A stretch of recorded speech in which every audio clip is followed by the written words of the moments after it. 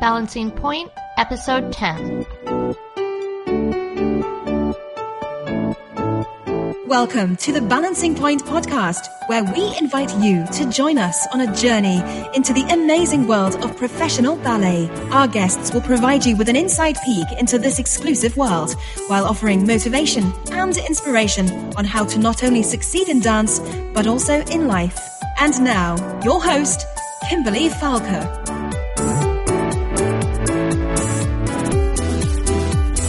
Welcome everyone to Balancing Point. My name is Kimberly Falker and I'm glad you stopped by.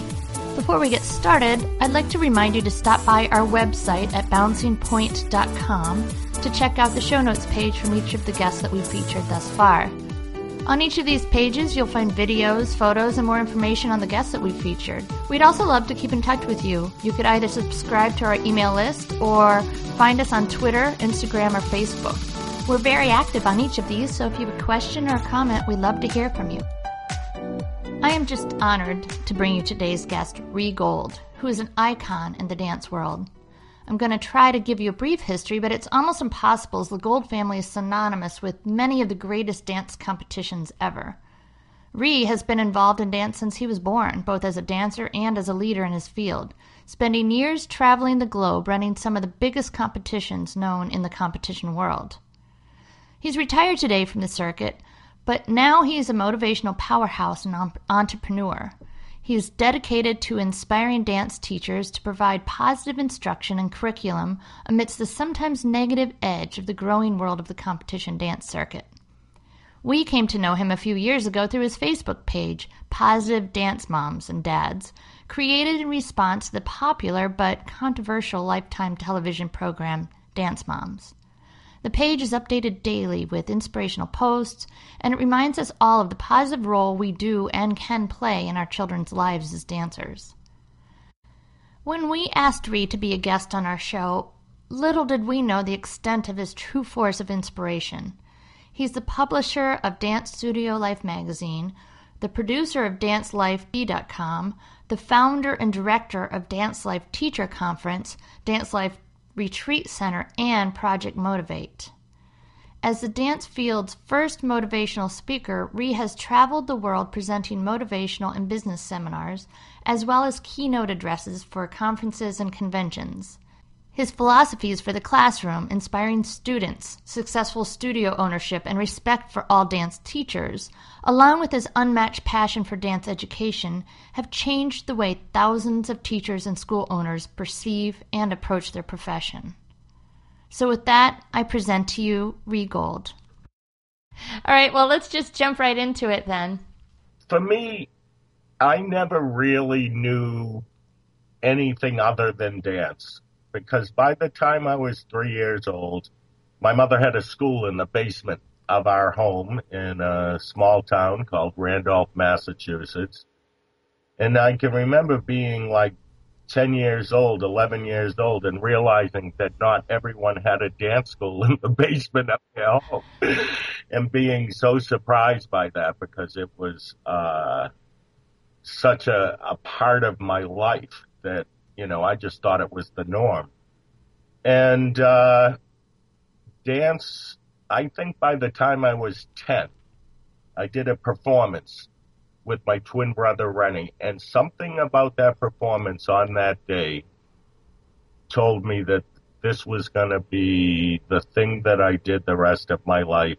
And it was at that point that I knew, I smile about this, what my mother meant, who was my teacher, when she said dance full out. Before that Monday, I did not understand what dance full out meant. So what did you discover about what that meant? That you had to give everything you had. It wasn't just moving your arms or your legs in a direction. It was coming from your gut and giving the gut as part of the movement so that it would be the biggest, best that your body could give, I guess. That makes sense. And I could see that transferring into life itself. If you're going to take something on, you might as well do it full out, right? I'm with you 100%. So, in reading about the history and stories about both your mother and father, and I would highly suggest any listener read on your website the history because it's just fascinating. But in reading about their passion for dance and entertainment, it's so heartwarming and compelling. Can you share with the listeners a bit more about your parents and how they influenced your continued journey in dance? Okay, I'd love to. I'm going to start with my father. My father was 52 years old when I was born, so he was an older gentleman, and his performing career started at the tail end of vaudeville. Wow. So he had the opportunity to travel all over the country, never flew, but I have bills that he's on, bills for performances that are in Kansas, that are in Oregon. And so I know that he was driving to all of these cities. Wow. And some of the bills call him a comedian. They call him a tap dancer. They call him a master of ceremonies. So he was everything. He was pretty much he came from a world where you didn't say you were a dancer, you were a comic, you were this. You were everything you needed to be because there was so much show business going on that you learned how to be whatever they needed so that you could continue to work. to work. What was his history and training? I don't know so much. I do have a picture of him where he's 15 years old and he has on a pair of tap shoes, and there's 4 girls in the picture with him in like 1920 dance clothes. And so I know at 15 he was tapping somewhere. I don't know if it was a class, a performance, what it was, but I do know he was dancing at age 15. And one time I saw a recital program that someone sent me, and it was a dance teacher who actually had her school in Randolph, where I grew up, but she had her school there before I was there. And on her recital program, my father was listed as the tap teacher. Oh, my goodness. I know he taught tap for this woman named Rose Sidman in the 40s and 50s. So anyway, he became a theatrical agent in Boston, and my mother was a performer who, again, did a lot of things, but she was mostly an acrobat or a contortionist. And she came to New England because there was so much work in the New England states that you could stay in one location. Where had she come from? She was traveling the country, working club dates all over the country. That must have been draining. Yes, and she had my older brother at the time, and she wanted to settle somewhere so that he could go to school. And so and by the way, she was from Arkansas. Oh, my goodness. But she landed in Massachusetts. My father became her agent. My mother started working in the office during the day because she could do shorthand. And they fell in love. She was 26. He was 52. They had twin boys. And my mother was going to become a Leave It to Beaver housewife. And about 2 years later, she had the desire to dance again. And really, that was the beginning of how the school started. And it was your typical story of teaching the neighborhood kids. And it just grew and grew and grew. So I read that it grew so large that children would drive from quite a distance to take her classes. People came to my mother's school from Connecticut, Rhode Island, Massachusetts. Yes, people came from all over. My mother developed a reputation probably 2 or 3 years into her school that she was good at what she did, and she had grown up doing all the levels of Shiketti. She knew acrobatics. She knew jazz dance as it was coming into the scene.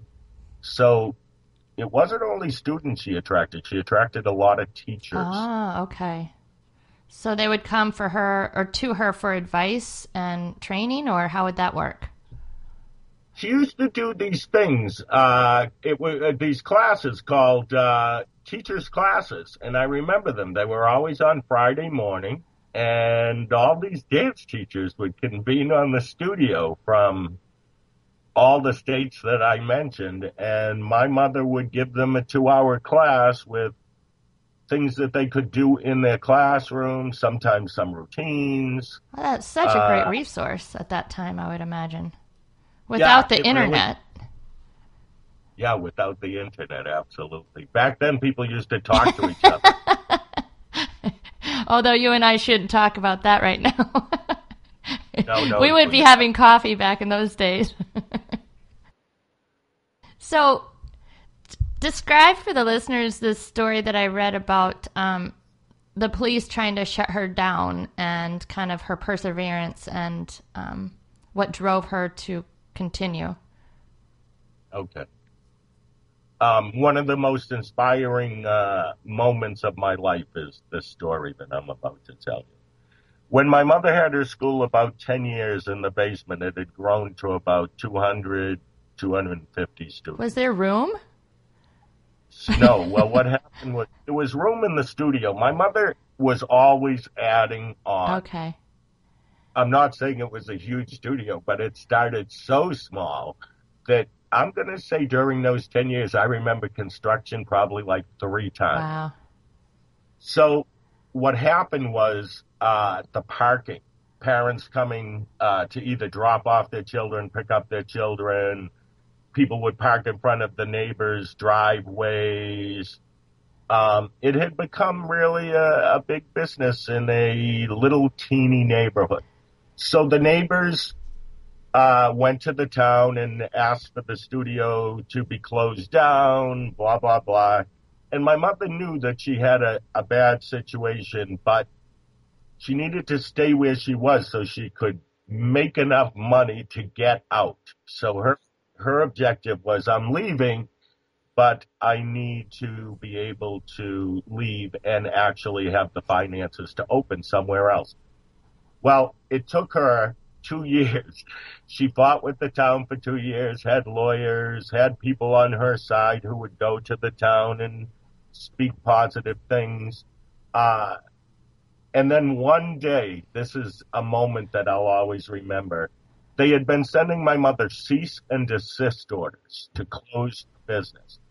So they had sent her one, and she absolutely refused to stop. She just continued going. So 2 police officers came into the house and asked where my mother was. My mother was downstairs teaching a group of babies, which is, we call them babies, but they're 3-4-year-old kids. And she was sitting on the floor with them, and the police officer told her she must cease and desist, otherwise they were going to arrest her. And she said that they would have to drag her out in order for her to stop. And so I can remember standing behind the policeman thinking, oh my God, they're going to take my mother out of here. How old were you at the time? 10, I think, maybe 11. So that must have been a little bit scary for you because you were young enough to know that they meant business, right? Yes, absolutely. I was really scared, but what happened was these 2 police officers closed the door to the classroom and walked out of the house. Wow. So my mother just kept sticking to what she knew she needed to do. And 2 years after the fight to keep her studio, she found a building in another town called Brockton, Mass, and opened and ended up with about 700 students the very first year that she opened. Wow. So if your listeners are thinking about this interview and what we're talking about, I can remember how horrific the 2 years seemed. But the 700 students in the much larger school would never have That's happened true. if the 2 really tough years had not happened. That's true. And then look at the legacy today, which we'll be talking about. But just think if she had rolled over or quit, a whole different projective process would have happened. That your lessons learned would have been completely different. That's true. So now you're one of the major influences in dance and regarding teaching and raising awareness everywhere. Can you share some of what you're doing and what you're involved in, a little bit of your history with it? The base of almost everything that I do is that I truly believe that teaching dance is one of the greatest professions in the world. And why I believe that is not because we teach students how to do steps, but we set an example. And we set an example of what passion for what you do is all about. In order for kids to strive to be really good, they have to see somebody who strives to be really good, who strives and gives as much as they can give. So my thought is that the dance teacher has a huge responsibility. And many believe it's about the steps that they teach, or the choreography, or the awards, or whatever it is, the accolades. I truly believe that it's about the little girl who comes into class and is in the back line and doesn't have confidence.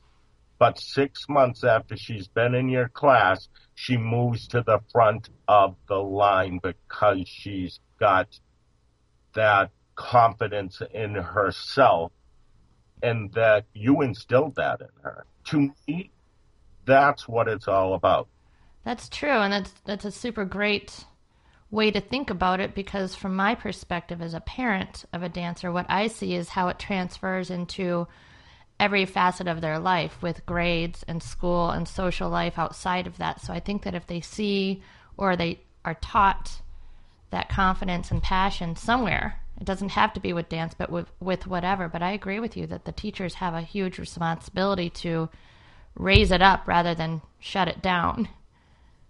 I'm with you 100%. And every kid, no matter what size, shape, color, every kid can develop a passion for dance. And they don't have to be phenomenal dancers to develop that passion. It's a lifelong love that you're instilling. Well, that's true. And there's nothing like going to a wedding and watching all the ages on the dance floor and their hearts are singing. And they're not embarrassed. They're not worried about what somebody thinks. There's just something magical about being able to do that free form. Even if you have a technical process in it, it's still within your heart, it seems like. Absolutely. What a great example. That's exactly what it's all about. There's another part of what I do too. One of the next priority for me is to see dance teachers and school owners, no matter where they come from, what their background is. This one has a degree. This one opened up her own studio with no degree. That they respect each other. That's a good point. And stop worrying about the school up the street. Just focus on what you want to accomplish.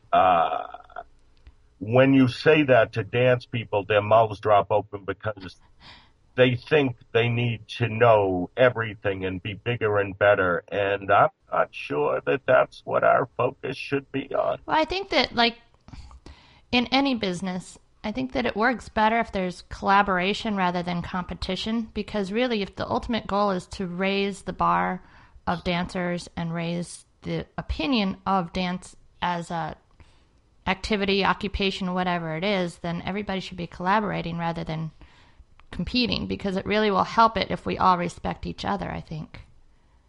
I'm with you. So your mom started the studio, became a huge success. Let's go back to that part of the journey. What happened next? My mother's school expanded in this new location in Brockton, Massachusetts. which is where the school is still located. Actually, this is our 50th anniversary for the Gold School this year, so it started 50 years ago. My mother ended up becoming a master teacher, traveling around the country, working for all of the organizations and summer schools and conventions. And she did that for a lot of years. My mother was gone on most weekends because that's what she did. She used to say, that's how I make a living. And she started taking Rennie and I with her when we were like 14, 15. So we were assisting her. So we had the chance to travel and meet all these people that she'd be teaching with. I can remember Gus Giordano. I can remember Luigi. I can remember a woman named Beverly Fletcher, who was a tap master. So I always feel like that time, and even though it was my mother who was working, was a huge influence on my brother and I, because we had the chance to meet so many of the big people in the industry. Wow. So my mother continued. The school continued to grow. She started something called the Sherry Gold Dancers, which is what Rennie and I were a part of when we were 16, probably till 22. And what was that? We traveled all over the country, really doing what my mother did. I mean, we did a lot of club days. Now it was more conventions too. Like the scene had changed a little bit. It was 7 to 9 dancers, because it would change. And we did shows all over the country. Oh, that's really neat. What was cool, too, was that my father was our agent. Oh, fun. The school grew. Rennie and I went and did our thing, continuing to teach on and off through the years. And then at 58, after my mother added she was 58, she added a second story onto her building, and she had her dream studio. And one day she called me up and said, I'm going to the doctor. My chest is burning. And that was the beginning of her being diagnosed with cancer, and lasting about 9 months after that day, and both Rennie and I inheriting what my mother started. Wow. One of the toughest times of my life, but I have to say I can look back almost 20 years later and say that I learned more during that period of time, I think, than any other time in my life so far. I can't imagine. How old were you at the time? 33. Okay. So without expecting to inherit it at that time, you were in a position to try and make sure that all the work your mom had done didn't fall apart, right? Yes, actually, at the time, felt an obligation to do so. Right. But even that in my mind has changed, meaning we're about to hit the 50-year mark. If this were the last year, I accept that now. I would totally accept that. It's not going to be. But one of the things I learned at 33, and then almost every year since, if you can't accept that life changes, then you really aren't going to have a good time at this journey. So yes, I could let go of the school because I know what the school has done, and that it's a piece of what me, my brother, and all the people who grow up at the school are now doing. Right. So then what, you were living nearby and you kind of took on the school as well, or what happened? Yes. What happened was this. I had a company that I had started called the American Dance Awards. It was dance competitions. We traveled to, at that time, at the time my mother died, we were traveling to like 50 cities across the country. So that was my full-time job.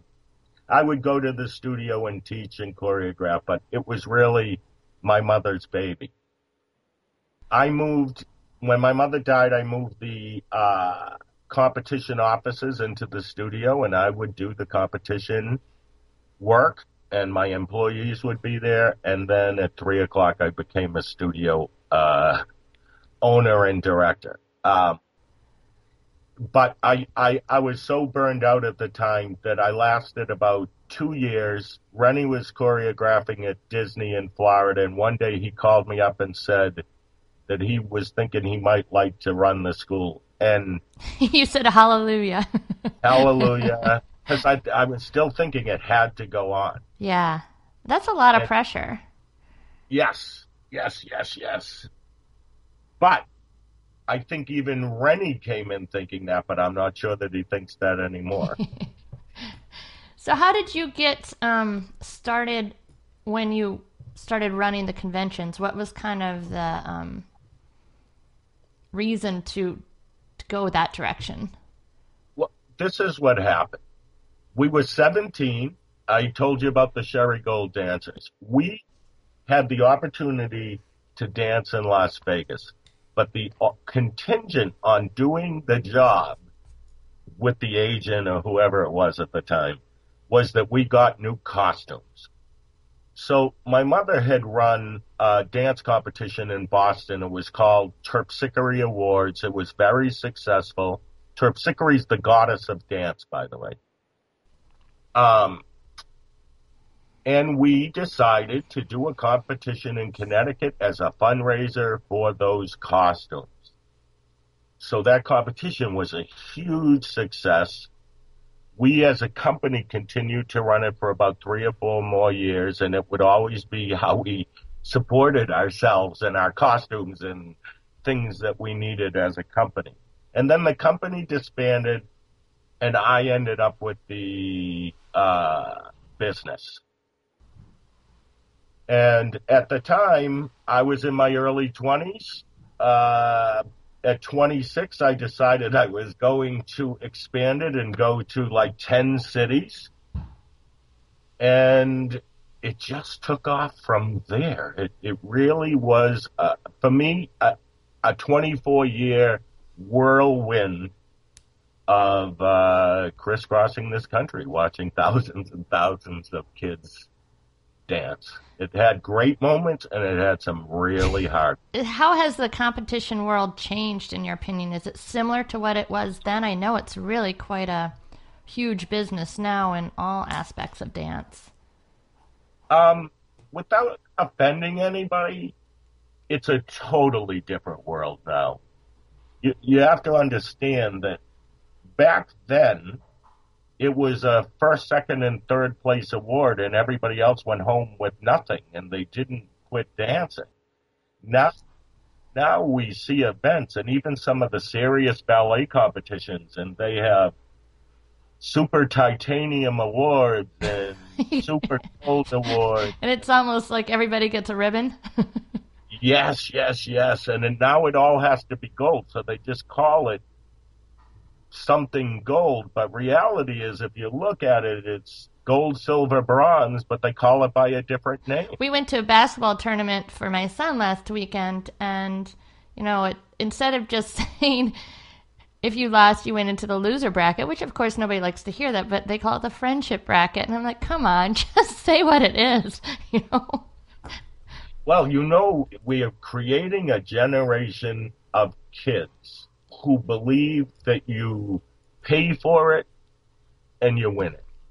Even parents believe that. Now, I don't want to give your listeners or anybody the impression that I think the dance competition is a bad thing, because I grew up participating, and I know it inspired me as a dancer and made me better because I worked harder.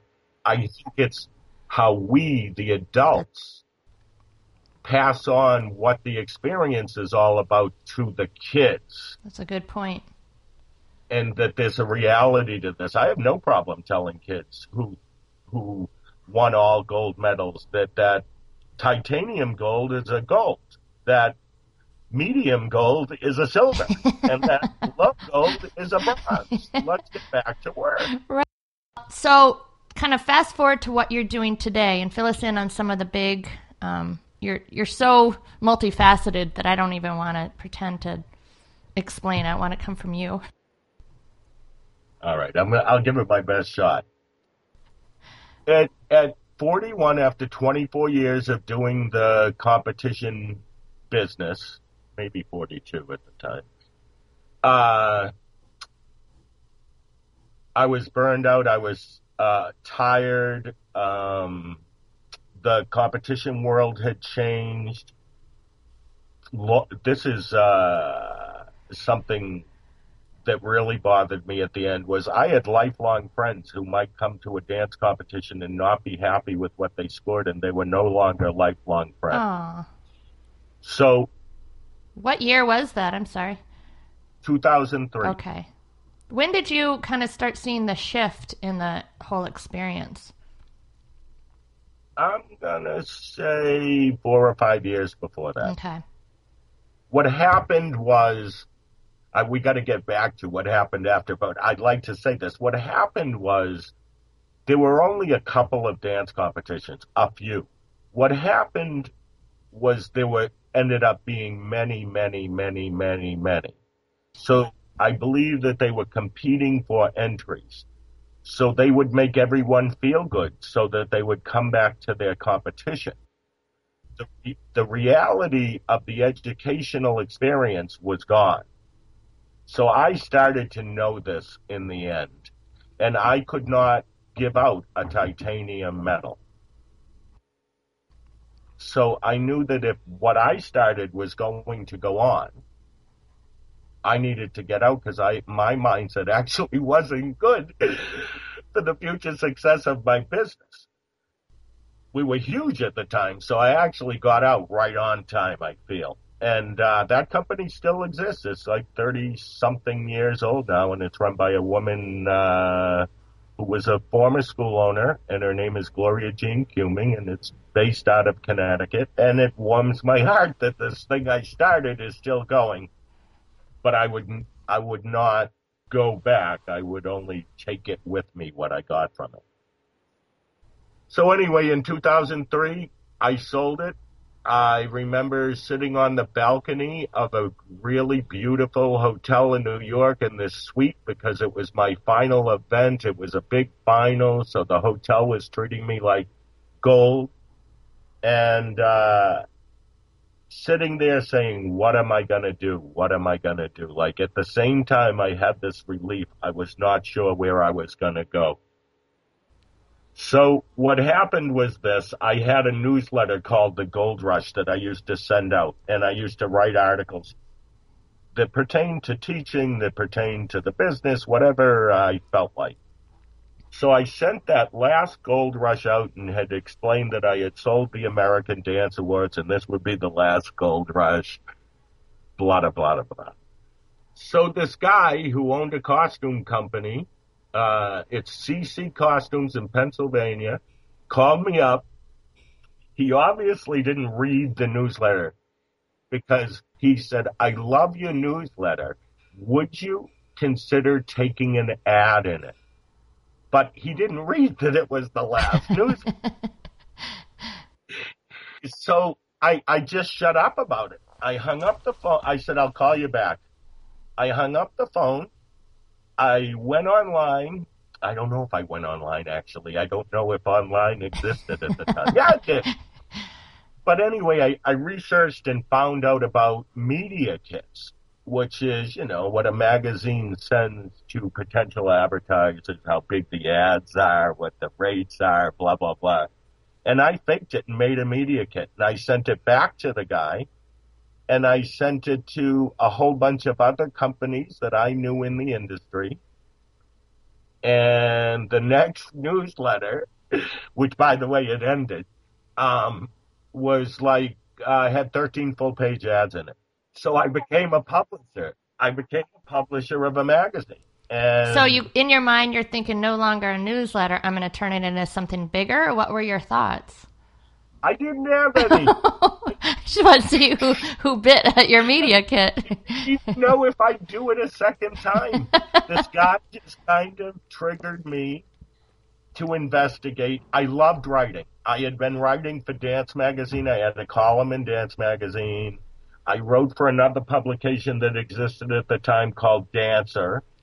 And I always got letters about my articles from people or feedback, even some people who disagreed with what I was saying. Right. Which sometimes is the And best advertising, too, for what you say, Yes, yes. So I knew I loved writing, and I wasn't sure where it was going to go. And you know what?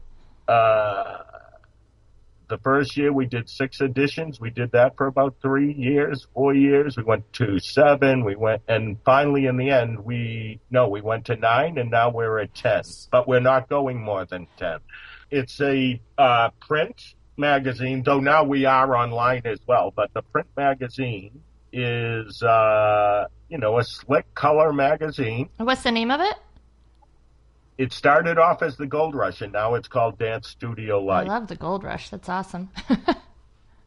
I had to change it because I was dealing with marketing people, and we were growing and growing. And people needed to know what it was about, probably.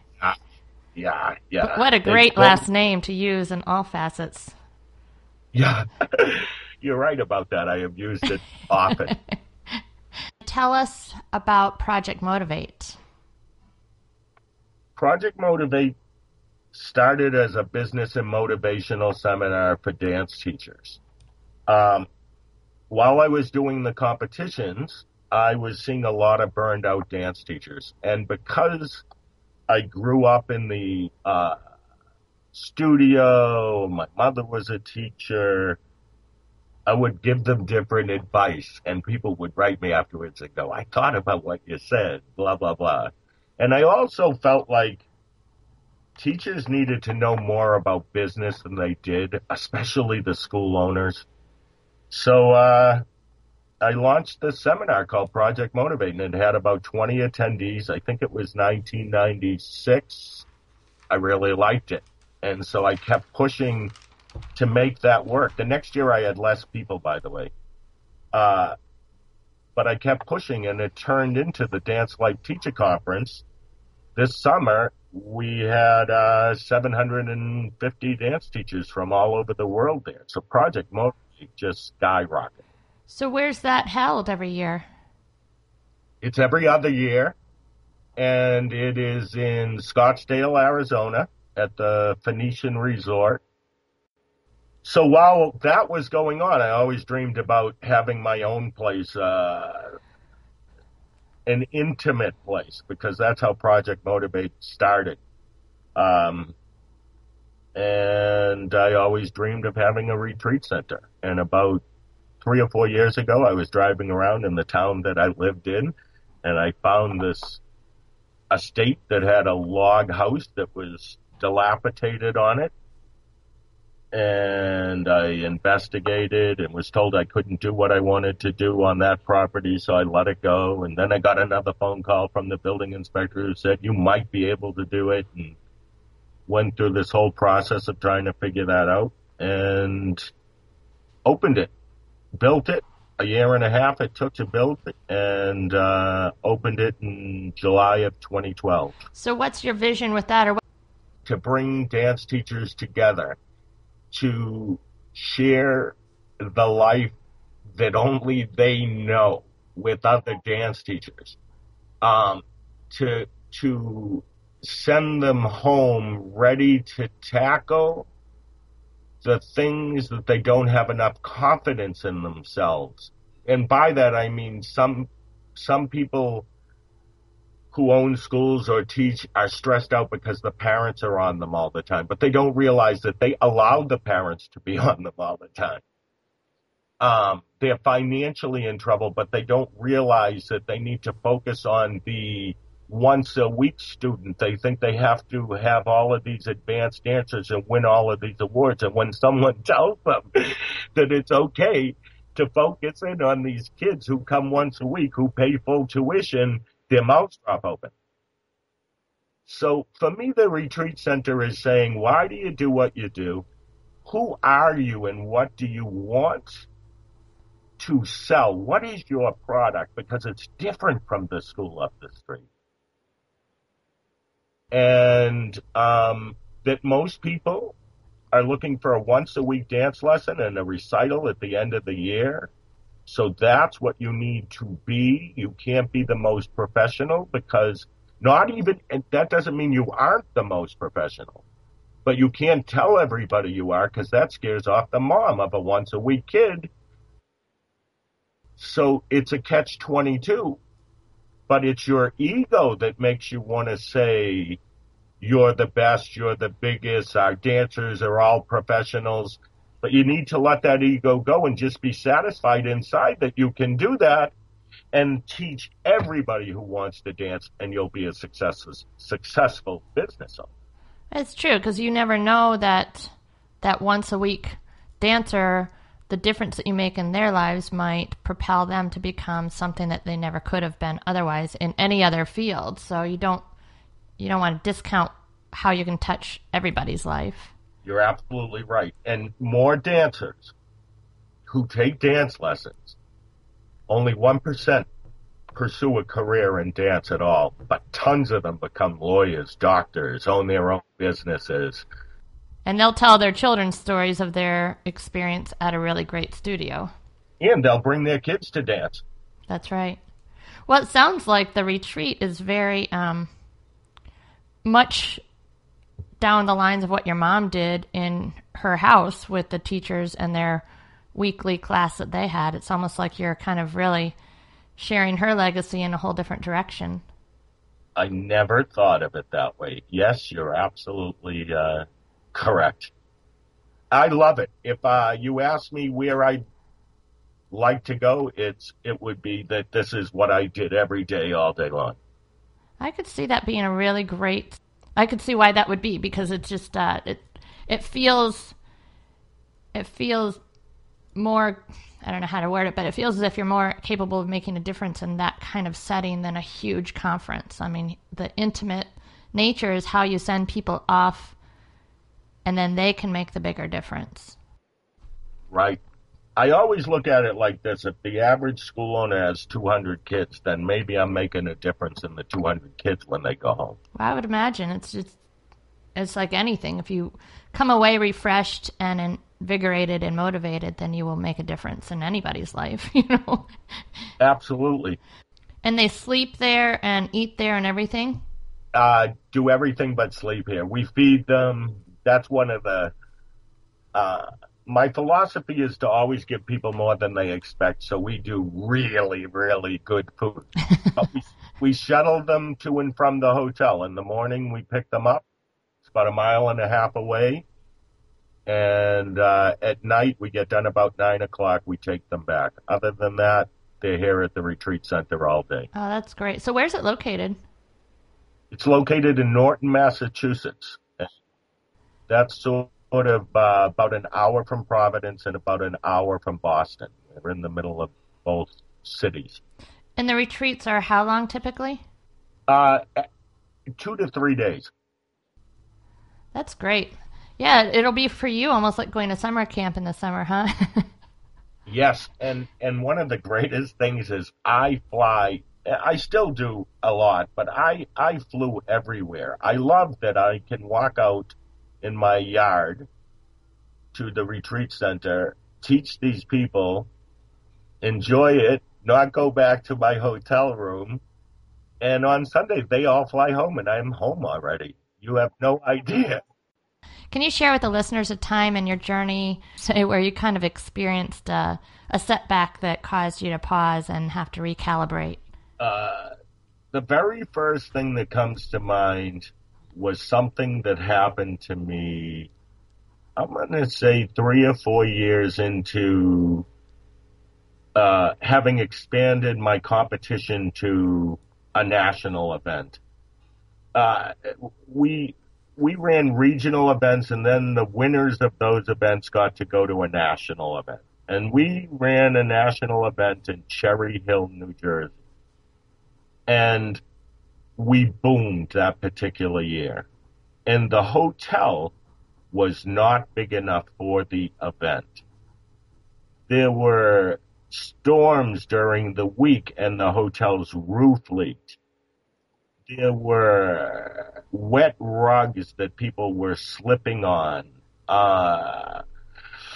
And you could not have anticipated any of that, right? I anticipated none of it. I was naive. I relied on the hotel to have it together. And so the whole week was catastrophic as far as I'm concerned. Now, maybe about 20 years later, there's people who come to me and say, hey, I was at Cherry Hill. I go, you were? See, it's a standout memory for everybody. Standout memory. And I can remember the event made me so upset, and I was leaving. I had driven to Cherry Hill from Boston. I was leaving, and I just got on the highway and was thinking how great it was to just be heading home, and I got a flat tire. Oh, no. So I remember thinking, you're like, what lesson do I have to learn here now? This thing was never going to end. But anyway, what it did to me was I went home after I got over my major depression and made myself the most organized event that I could be. Always going into the hotels and explaining every single thing that I needed and what they should expect. And it's where I developed the give them more than they expect attitude. So we'd run these events and I'd put on a show that they didn't expect. I'd give out gifts they didn't expect. And that event was catastrophic. However, it made it so that my competitions from that point forward were always known as the most organized and together events. What's funny is that I lost a couple customers that I always wished that I could have gotten back later. But I got so many other customers who believed in what I was doing that it didn't matter. But right, it kind of goes back to that when you reach a hurdle or a disappointment, it's what you do with it. And obviously you turned it into a skill set that made you stand above everybody else, whereas you could have just kind of put your tail between your legs and said, never mind, no more. Yeah, you're absolutely right about that. Well, that's great. And it sounds like it kind of turned you into a bit of a marketing machine. You're absolutely right. I want to tell you one quick story. I'll try to make it quick. One other thing that happened when I was running events that was a life changer for me, but such a positive one in the long run. I once did an event in Florida at a major Disney hotel. And when you sign for these events, you're signing a contract with the hotel that says you'll book thousands of rooms, okay? So I always sign those contracts based on what I had done the year before. So I go to this major Disney hotel, and I'm running my event, and they come to me in the middle of the event, and they say, Mr. Gold, you did not make your room block. According to the contract, you owe us $600 and blah, blah, blah, $1,000. Now, I had a huge event, jam-packed with people and kids, and I was sure that I had made my room block. So I go home and I hire a lawyer, blah, blah, blah. And I end up in court fighting over the $600,000. And what it turned out had happened was my attendees were not booking their rooms under the block because the hotel was offering a discount that was even less than my rate, which was supposed to be discounted. So I went through 2 years, went to Florida, went to court, blah, blah, blah, ended up winning the case. So I came home and I said to my staff, we are now going to take the reservations ourselves. I put on a full-time person from January through June to take reservations, and now we supply the list to the hotel. I figured this would never happen to me again if I did that. All of a sudden, about 6 weeks after the event, I get a check for $22,000 from the hotel. It was my commission on booking all of those hotel rooms. So I then immediately became a member of this travel agent society, started a company called Celebrity Travel, and I booked every hotel room at every event and have been making commission ever since. Oh, my goodness. I hope you teach this at your retreat. Because that's a great I own a company called Celebrity Travel, and I love it. I know nothing about the travel agent. Sometimes we get calls because we're listed. Sometimes we get calls for people who want to take a trip. Oh, my gosh. That's hilarious. That's a great story. Well, you spoke of the lessons learned from the one big catastrophic moment at Cherry Hill. What about a celebratory standout moment? I think most people would not think that this is what I would say, but I think it was a turning point for me. When I was like 21, there was this competition, and it was called Mr. Dance of America, and it was sponsored by an organization called Dance Masters of America.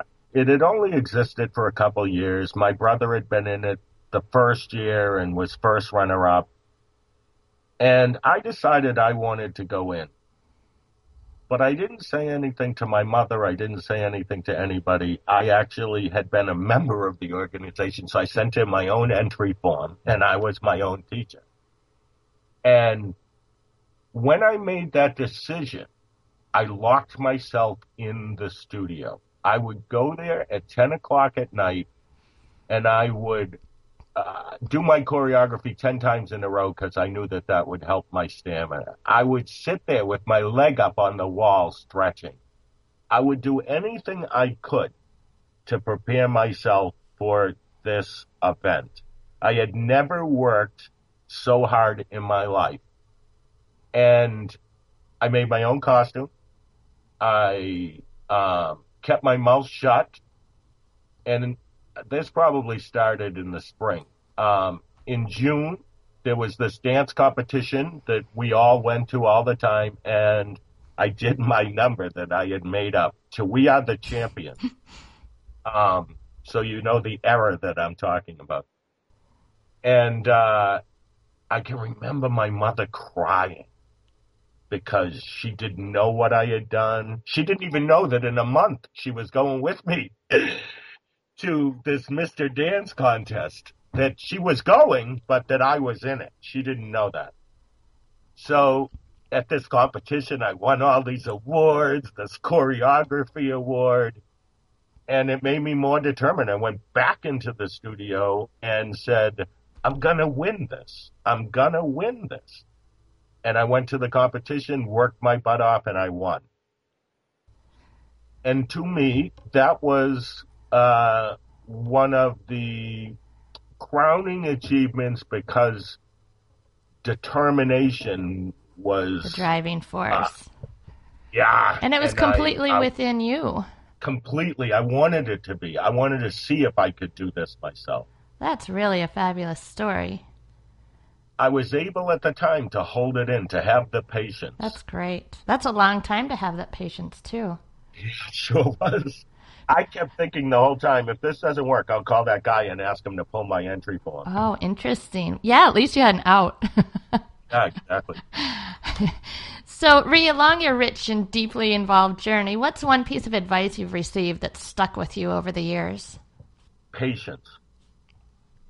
And, you know, it doesn't happen overnight. You have to lay a base, and then you have to think about it all the time.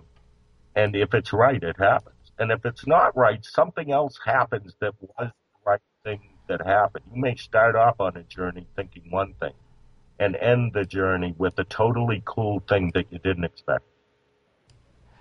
So your family has obviously played a huge role in your success, but besides the legacy of your parents, how has your family played a part in your success in your current portion of your career? I have an older brother.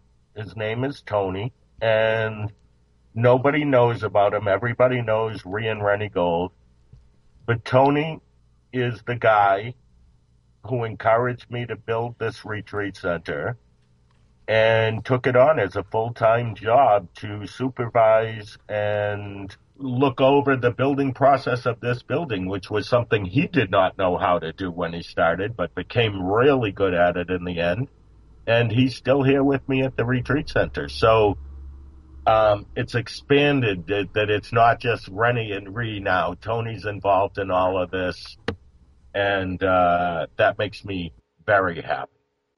Now, where do you see yourself and the Gold Family Company, the different branches of it 5 years from now? Oh, that's a hard one.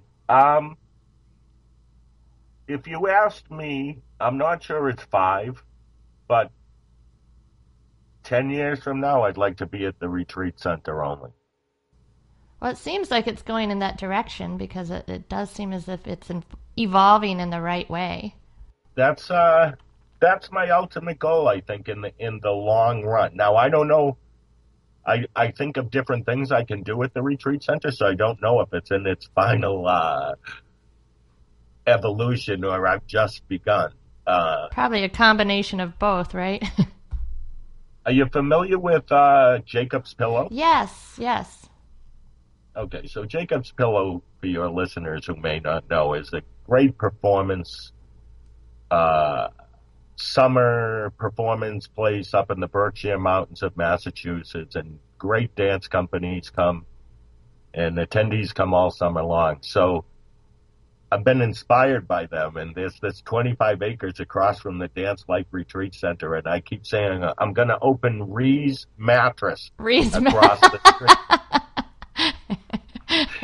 And have a place to perform and run Ree's Mattress. But that's just a humorous one. I'm not positive. But conceptually speaking, that get that acreage quick. There you go. I think I like that concept. I could see in my brain how it would evolve into something really fabulous. But I need the money for the 25 There acres. You go. So if any of your listeners are interested, let them certainly feel free to email me. Well, maybe you could do a contract for deed and pay $1 a day. There you go. So is there anything about yourself that you're willing to share that might surprise the listeners? I was once a pinball champion. Really? Yes. Again, speaking of the era, right? Speaking of the era, yeah, I guess you're right. There's probably some We are the champion. Yeah, there's probably some people who don't know what a pinball machine is. Well, I used to be awfully good at centipedes, so... There you go. Centipede, when that was around, there were still some pinball machines. Oh, there was. I liked that pinball as well. Pac-Man and Centipede were mine. I worked really hard and prepared for a pinball championship and won it. And I think it was just luck, but I can remember thinking, wow, how cool is this? Well, you know what? I could see your history in dance working because there's a little bit of like choreography that goes into pinball. At least I used to fake it. That is so true. You need hips, head isolation. It kind of like intimidates your competitors.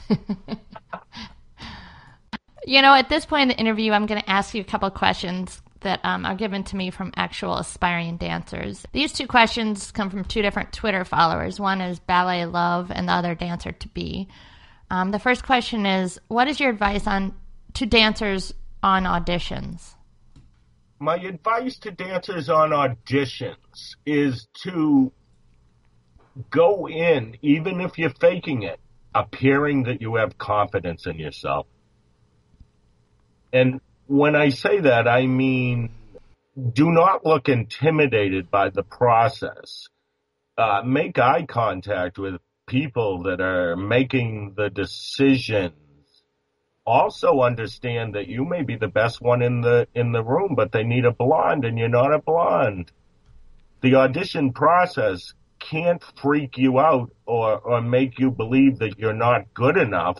The audition process is where you learn, and by the time you learn, you'll be really good at the auditioning process and get what you want in the long run if you're willing to put yourself out there. Yeah, I think I've auditioned dancers of all kinds, and that non-confidence thing just immediately, even if they're really good, if they're looking at the floor or It doesn't work for me. You're auditioning to perform and make yourself stand out somehow. There's always, by being the most competent person there. I say to teachers a lot, your business needs to appear organized. And notice that I said appear. It doesn't always have to be organized, but if you appear like it's together, people will believe it's together. And I believe that the auditioning process is the same way. Next question is, what's your advice to ballet dancers about competitions? I'll be a little sarcastic with the first part of my answer. I used to laugh because the ballet dancers in the more serious ballet schools kind of poo-poo dance competitions.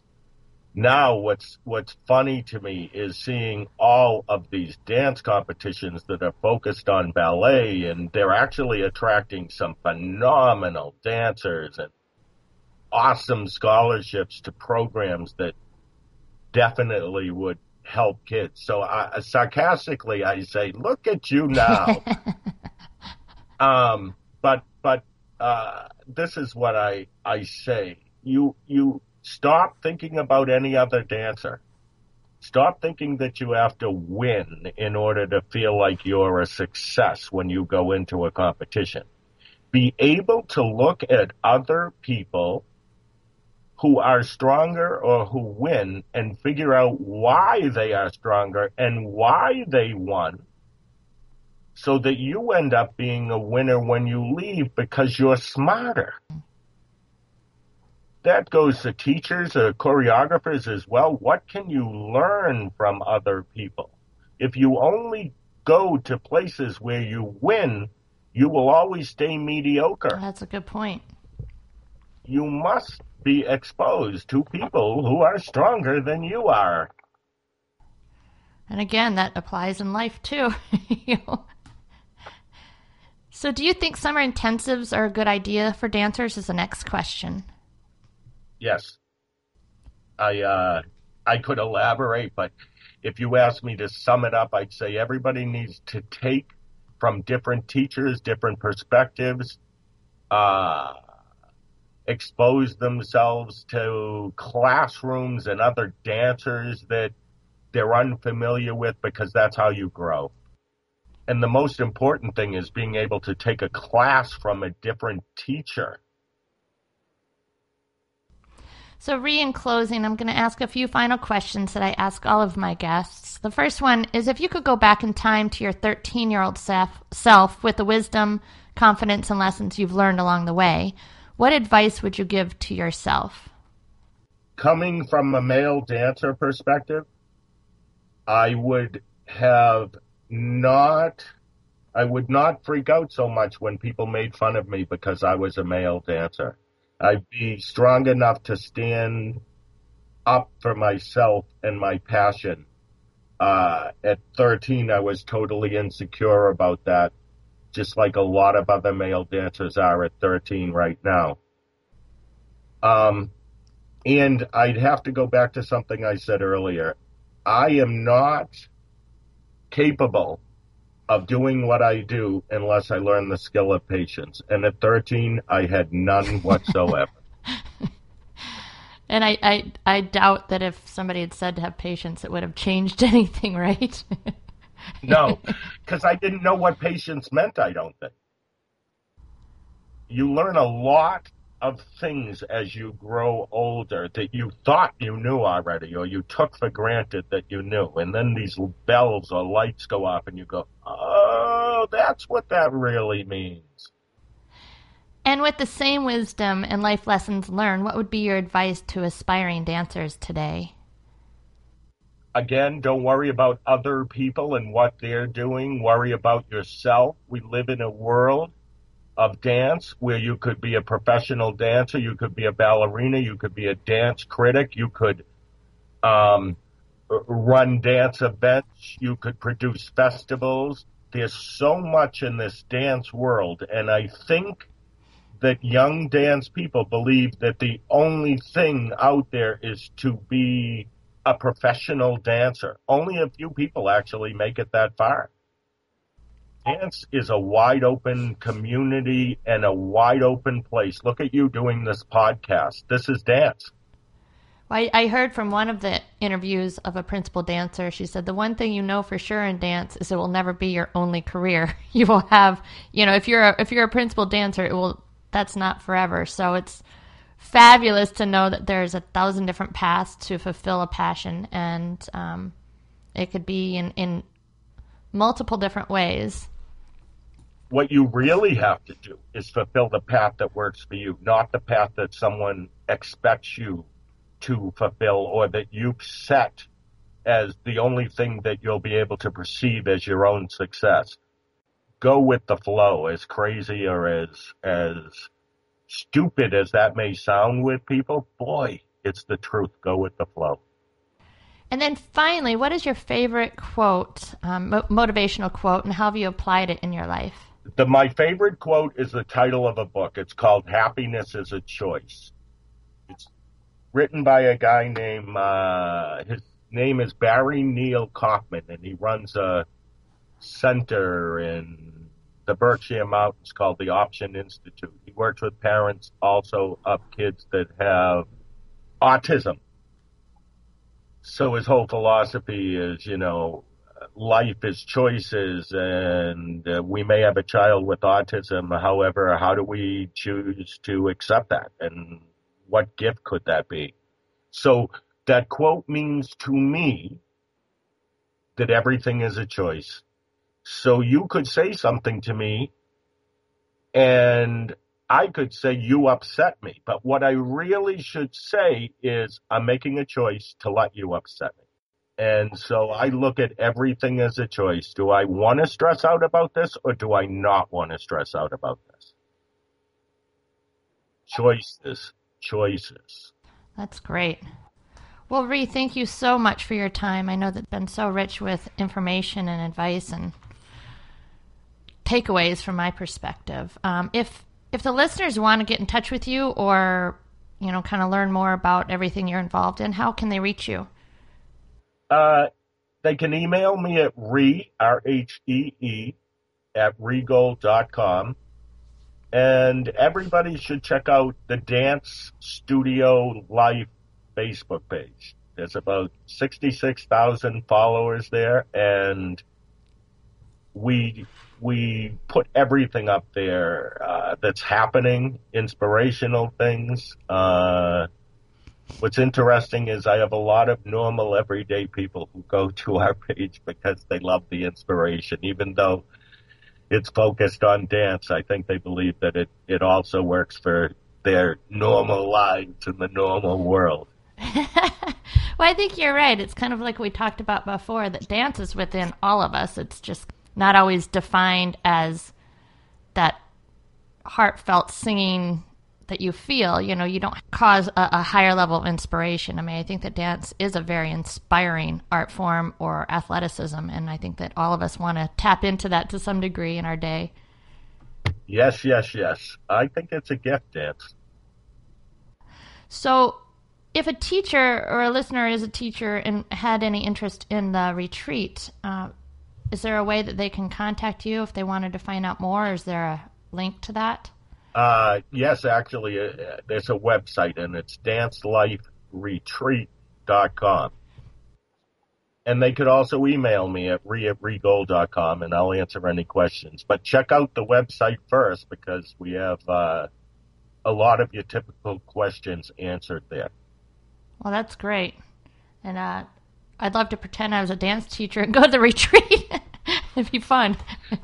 You're allowed. We actually have a lot of husbands and siblings of dance teachers who come. You should host a retreat for dance moms without it having the negative connotation. Listen, don't think I haven't thought about it. I honestly think it'd be great, to try and tap into how to understand the paths, navigate in the most healthy way. Guide, but listen. Guide, but listen, because I've seen some very discouraged people who wanted dance in their lives, and their parents insisted that they go to college with no dance, and the 4 years extinguishes the fire. So there has to be a balance of them having the ability, even if they're majoring in a non-dance thing, to be somewhere where they can dance, where that outlet is there for them. Dance comes in all shapes, sizes, and forms. And a good dancer could be a little girl who has Down syndrome from Tennessee, and the audience stands up because they were so moved by her performance, yet she didn't do one thing that was technically difficult. And people need to know that. Dance, yes, we strive as dancers to improve our technique and be strong dancers and be respected for that. But dance, from an audience perspective, move the audience and you're a dancer. Well, thank you. I really, really appreciate your time. Thank you so much. And I will share it with everyone. Well, good. And if you're ever in the Twin Cities area, give us a holler. We'd love to meet you. In looking at you on Skype here, I think you look like you're from Minnesota. There's a certain look, I know.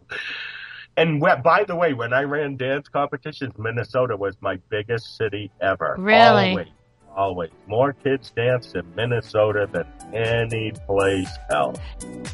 And thank you once again, everyone, for tuning in today to Balancing Point Podcast. Be sure to tune in tomorrow as we present to you the star of the hit TV show Breaking Point, Alison DeBona. Thank you and have a great day.